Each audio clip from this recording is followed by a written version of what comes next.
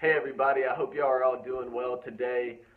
I was sent a news article yesterday and was reading through it this morning and just wanted to share some of my thoughts on the article and kind of how it ties into injury accidents. So the title of this article is Social Security May Turn to Social Media to Crack Down on Disability Cheats. And what this article is talking about is the federal government looking at individuals, maybe Facebook pictures, Twitter, Instagram, things like that, to see if they're posting pictures that are not in line with injuries that they're claiming for disability. Now, our office does not handle Social Security disability, but it really, when I read this article, it made me think about a blog post that we had shared previously about posting on social media after your injury accident.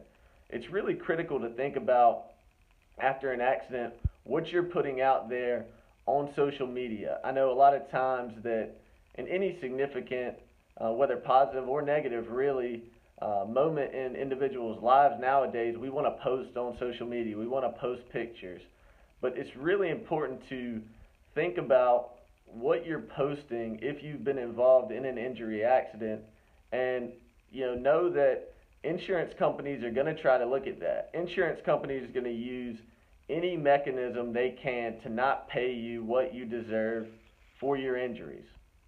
And if the federal government if there's news articles out about the federal government trying to use Facebook and different social media sites for looking at disability injuries, you better believe that insurance companies are going to try to find those pictures and going to try to slant those not in your favor, to not pay you what you deserve.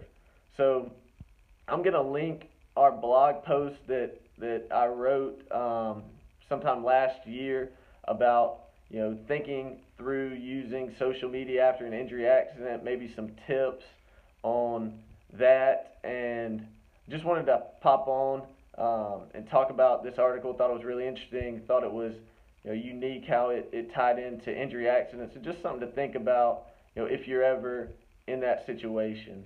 Hope you guys have a great rest of your day, and I'll talk to you soon.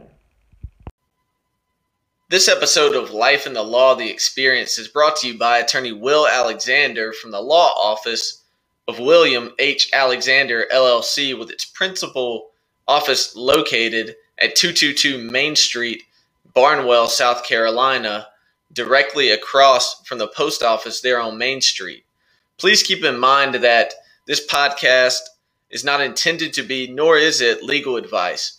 You should always contact an attorney should you have any legal questions. Thank you again for tuning in. We'll talk to you soon.